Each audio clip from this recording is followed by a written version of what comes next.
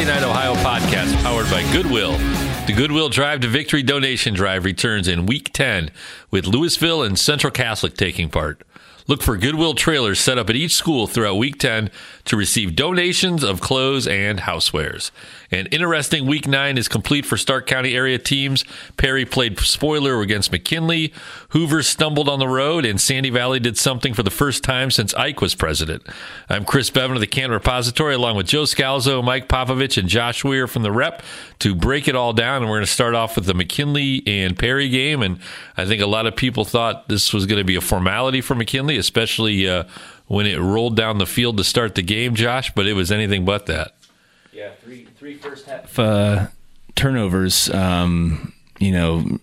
really kind of opened the door for Perry, and Perry did a great job of scoring 17 points off that in the first half. And I think McKinley, their opening drive went 7 plays, 70 yards, and then they ran 7 offensive plays over the next 16 minutes of game action because of their fumbles. So, yeah, it was just a kind of a vintage Perry performance, and they took advantage of the mistakes, and they were tough enough to finish it off. And I mean, what a great win for their program.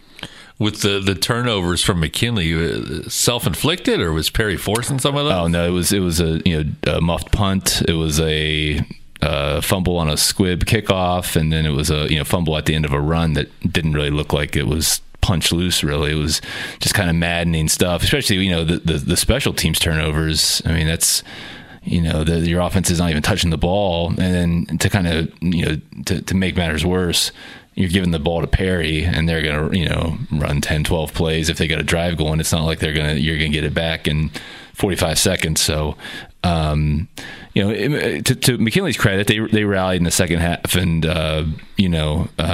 got back to within a single score multiple times. But Perry was up for the challenge, and they had the counter punch each time. How surprised were you? I mean, you've obviously covered Keith over the years and Perry over the years.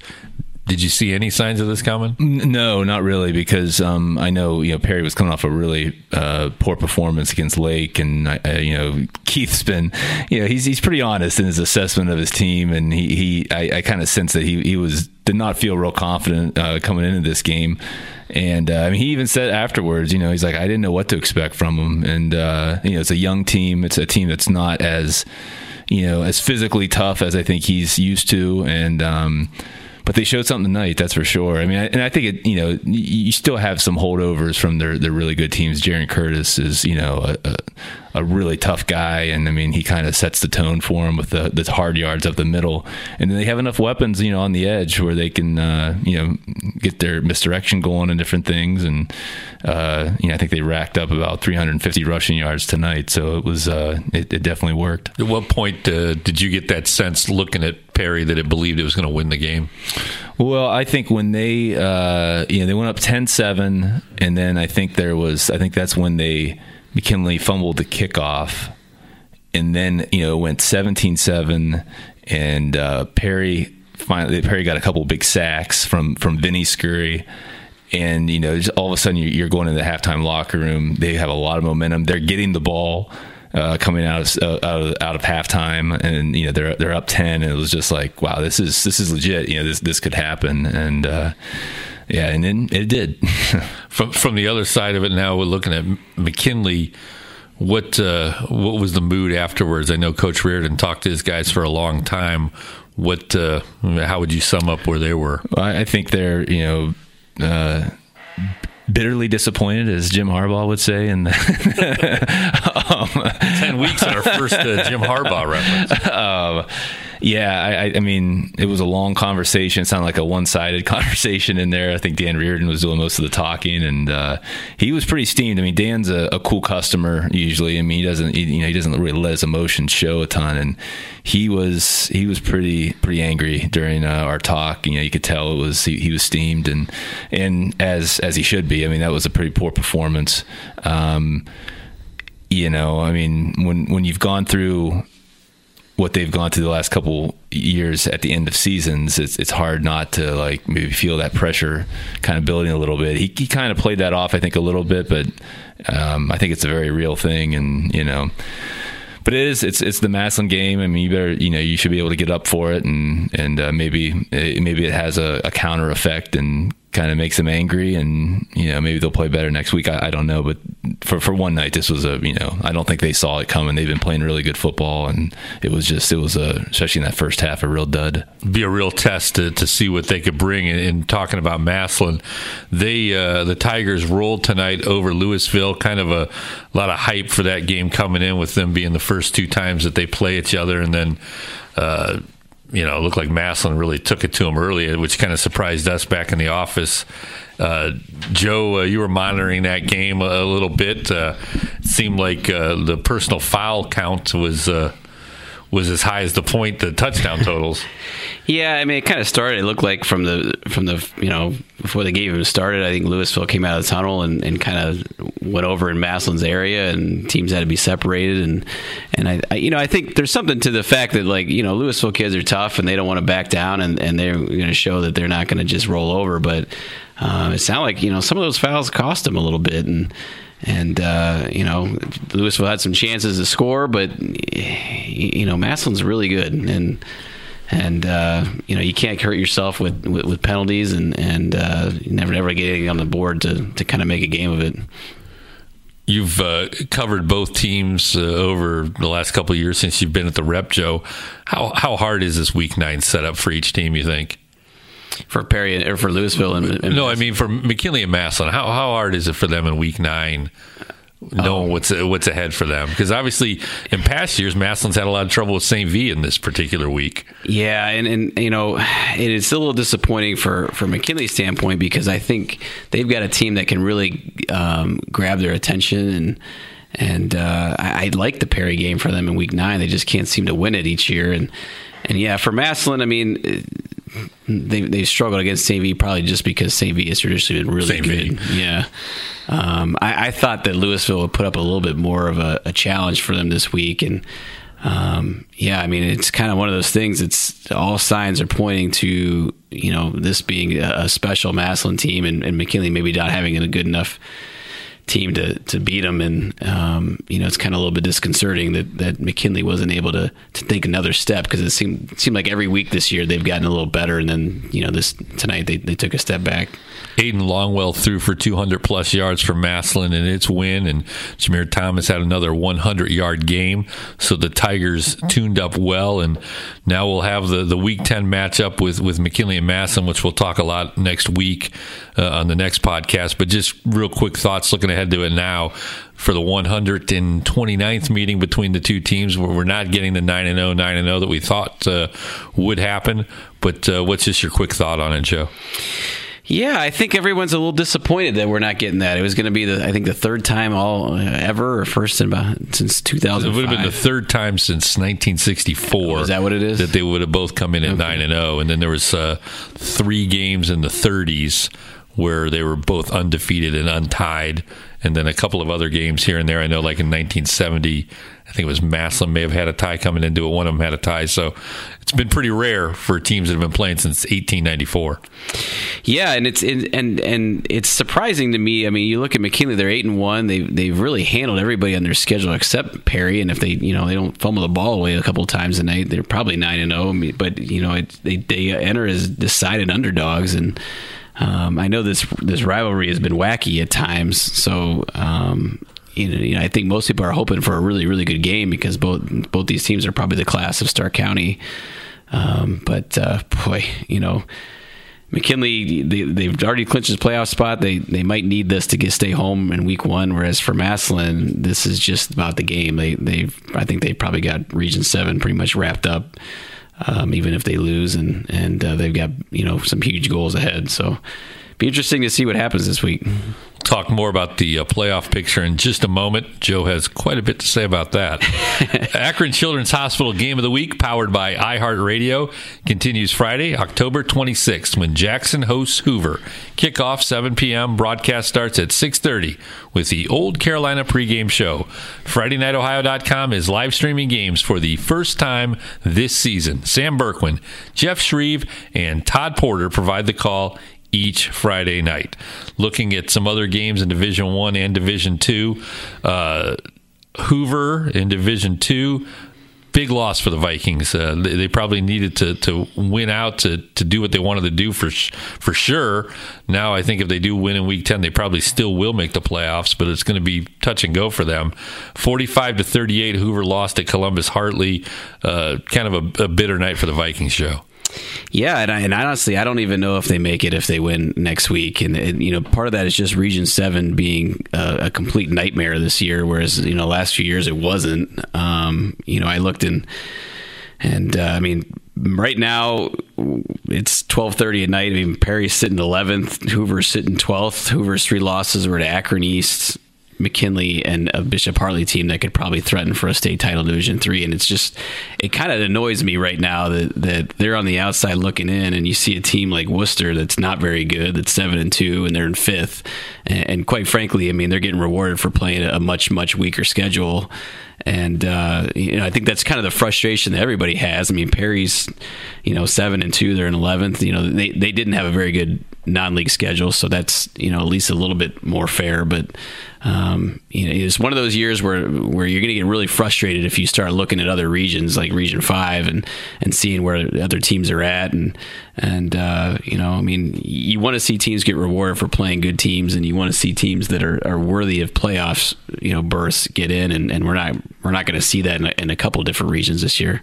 I think what's tough on that end is when you see Division II teams that play a lot of Division I teams on their schedule, and then when they do play a smaller school, say like Perry, they're playing Central Catholic, which is a bear if they get into the playoffs in Division V. So they're not ducking people generally. And then you have other Division II teams that play a lot of D3s, D4s. They're picking off the really low-level City Series teams or Senate League teams. But I think it's kind of like in college basketball where you're able to game that RPI a little bit. If you are able to play a lot of what appear to be good teams that get some quality wins, what appear to be quality wins where you just get some computer points, I think the same thing happens here where you're able to really make some hay against maybe a lot of 4 and 5 win type teams, whereas teams like Hoover and Perry that have got 1 or 2 really good wins but are playing a really tough schedule that's going to prevent them from going 9-1 or 10-0, it's hurting them. Yeah, I mean, the same is true of Louisville. They're 5-4. I mean, and all 4 of their losses are legit. They're 16th in Region 9 in Division 3, and Lake's 5-4, and they're 16th. And for just a comparison's sake, Lake's 16th. They would be 8th in Region 5. And I'm not saying Lake should be in the playoffs. I don't think that's true. But I mean, Dan Ift at Dover kind of pointed out early in the year, but the problem with this is that you don't get rewarded for scheduling tough teams. So unless you have a really special team that's gonna beat a lot of those teams, there's not a lot of incentive. And he's 7-2, and frankly, they only have 1 good win, and that's against Akron East. And so they've kind of played it the right way here. I mean, they did lose to Lake, and they did lose to Steubenville, which are legit teams, but. It's one of those things, and I don't think it happens enough for them to change the system. But clearly, this is one of these years where people are going to be steamed about what happens, and I think they have a legitimate gripe. Yeah, obviously, one cure would be for each division, you just take the best X amount of teams, and you don't worry about the regions. But it's high school football; it's a lot tougher to do that than say at a college level because of the travel and whatnot. So you do need the regions to an extent. I think what probably has a lot of people curious is the shuffle that happened after last season and left one region particularly loaded while another region is nowhere near loaded.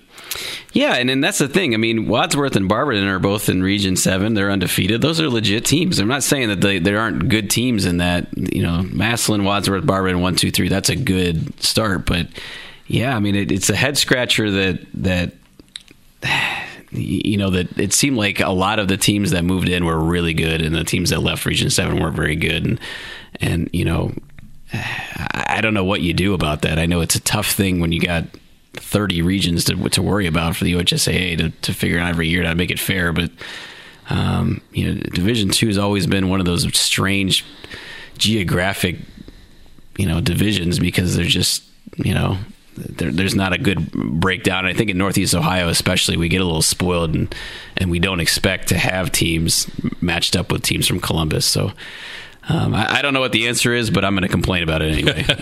Looking at Division I, Jackson rolls over Green 42-7, and the Polar Bears are still, in the playoff hunt too, Joe. Yeah, they're a good team. They're sitting ninth, and boy, they definitely need to beat Hoover and probably get some help too to get in. And again, that's a team that has 3 losses that are all good losses, and so we'll see. But at the very least, I think Jackson is going to feel good about this season if they beat Hoover, even if they don't make it on, because they were going to challenge for a state championship anyway. But taking care of business tonight against Green, and just another way of showing how far that program has come under Tim Budd, that a 7-3 season, it just feels like a normal season now for them. And they also, I thought, had the impressive wins early on the road. 2 longer road trips, about an hour each, I'm guessing, going over to Boardman and Mayfield to get those big wins early. I think that speaks well for any team that's willing to go on the road an hour at least and play a good opponent.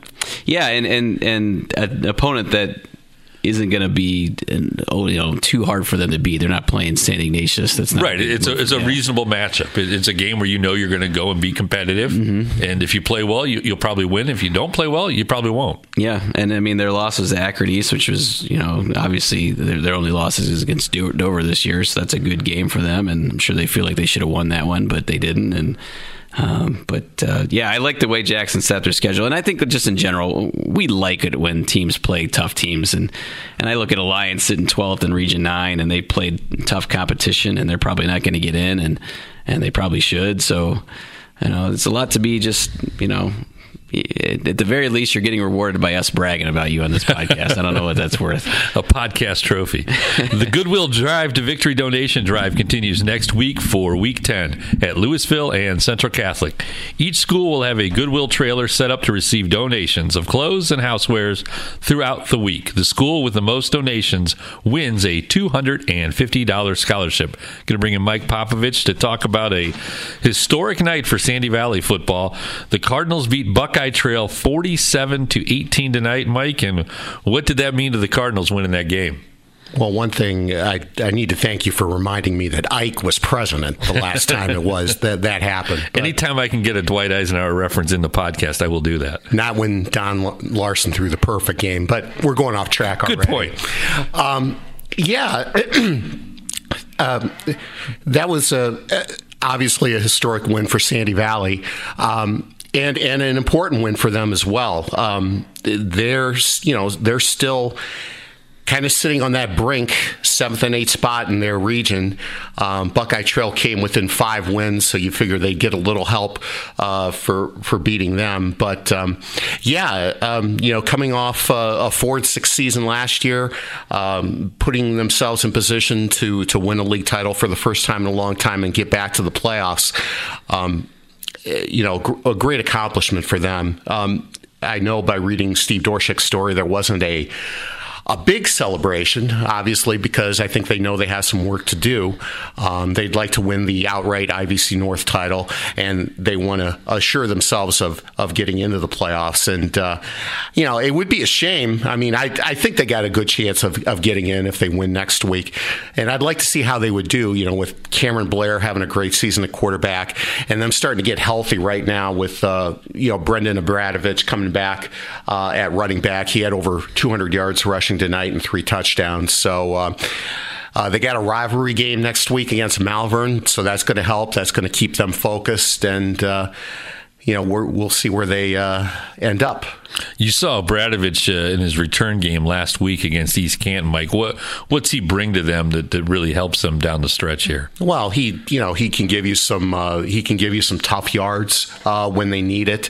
I remember him doing that to set up one of their touchdowns against East Canton last week, and takes some of the load off of Cameron Blair at quarterback. He's had to kind of shoulder a little bit of the load while he was out. He still, he was still able to persevere through that period as well. Just a great season for this kid. he threw for 4 more touchdown passes tonight. And to give you an idea of the type of season he's having, his season low for touchdown passes in a game is 3.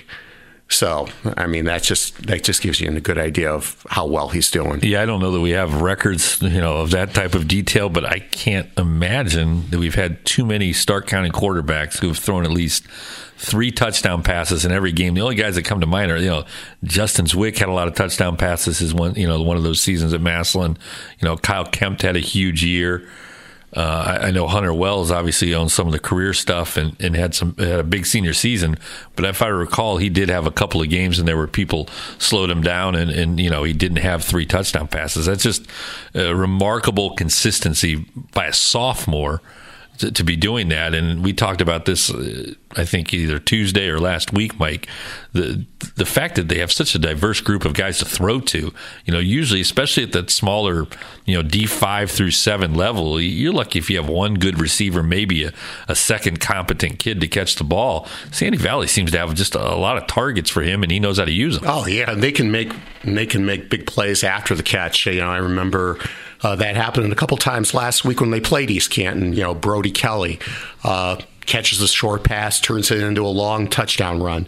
Demetrius Franks did the same thing. So, that's quite an advantage that you have and quite a problem for opposing defenses. And I think it's impressive. You mentioned it in reading Steve Dorschek's story on FridayNightOhio.com that no massive celebration. The Cardinals are focused. They want to get the win next week over Malvern to complete a perfect league season and be an outright champion. It'll be, regardless, their first league title of any sort since 1956. Looking at the EBC, first year for the EBC, the former MBC minus Louisville, and it's going to come down to a Week 10 showdown between Marlington and Alliance, as each of them will be unbeaten in league play. And I think it's appropriate, going back to Joe's theme, kind of. Marlington and Alliance probably played the best non-league schedules to set themselves up, and each have gone through league play undefeated to this point. Alliance was a winner by 3 touchdowns tonight over Minerva, and Marlington was a 28-20 winner over West Branch. And it sounded like the Dukes got off to a great start, had some rough patches in the first half with some drop passes, and then C.J. Greiner's receivers started hanging on to the ball better in the second half. He threw 3 touchdown passes. Blaine Himmelheber continued to be a versatile threat for them, and Mar Mason also had some big plays for him. So the Dukes will go into the final week of the season at 8-1. They're going to be playing Alliance. The winner will get the EBC title and also most likely a spot in the playoffs, though I think Alliance probably will still need some help. And bring back in Joe here before we wrap it up. And you looked at those playoff pictures. What's it look like for those two teams? Well, Marlington, they're in a control your own destiny situation. If they win, they're in. And Alliance, boy, it's not impossible. They certainly would get a lot from that, but they would probably need some help too. And I think both those teams probably are deserving of playoff berths, and kind of just stuck in a situation where, again, you're in a tough region with a lot of good teams, and it's funny because I look and St. Vincent St. Mary is already out. They're 5-3. I mean, Louisville's That's unbelievable. Been eliminated. Yeah, I mean, West Branch has been eliminated. Louisville's been eliminated. Those are all teams. I mean, Louisville is one of the 8 best teams in that region, I would think, and they're out. So it just shows you how tough it is this year in Division III, Region 9, and kind of all over Northeast Ohio, at least in the top divisions. That's going to wrap it up here. A reminder, the Akron Children's Hospital Game of the Week, powered by iHeartRadio, for Friday, October 26th, is Hoover at Jackson. Broadcast starts at 6:30 with the Old Carolina pregame show. Thanks for downloading and listening to the Friday Night Ohio podcast, powered by Goodwill, a podcast from the Canton Repository Sports Department. The Goodwill Drive to Victory donation drive returns in Week 10 at Louisville and Central Catholic. Each school will have a Goodwill trailer set up to receive donations of clothes and housewares throughout the week. The school with the most donations wins a $250 scholarship. Check back for another podcast Tuesday. For Josh Weir, Cliff Hickman, Mike Popovich, and Joe Scalzo, I'm Chris Beaven.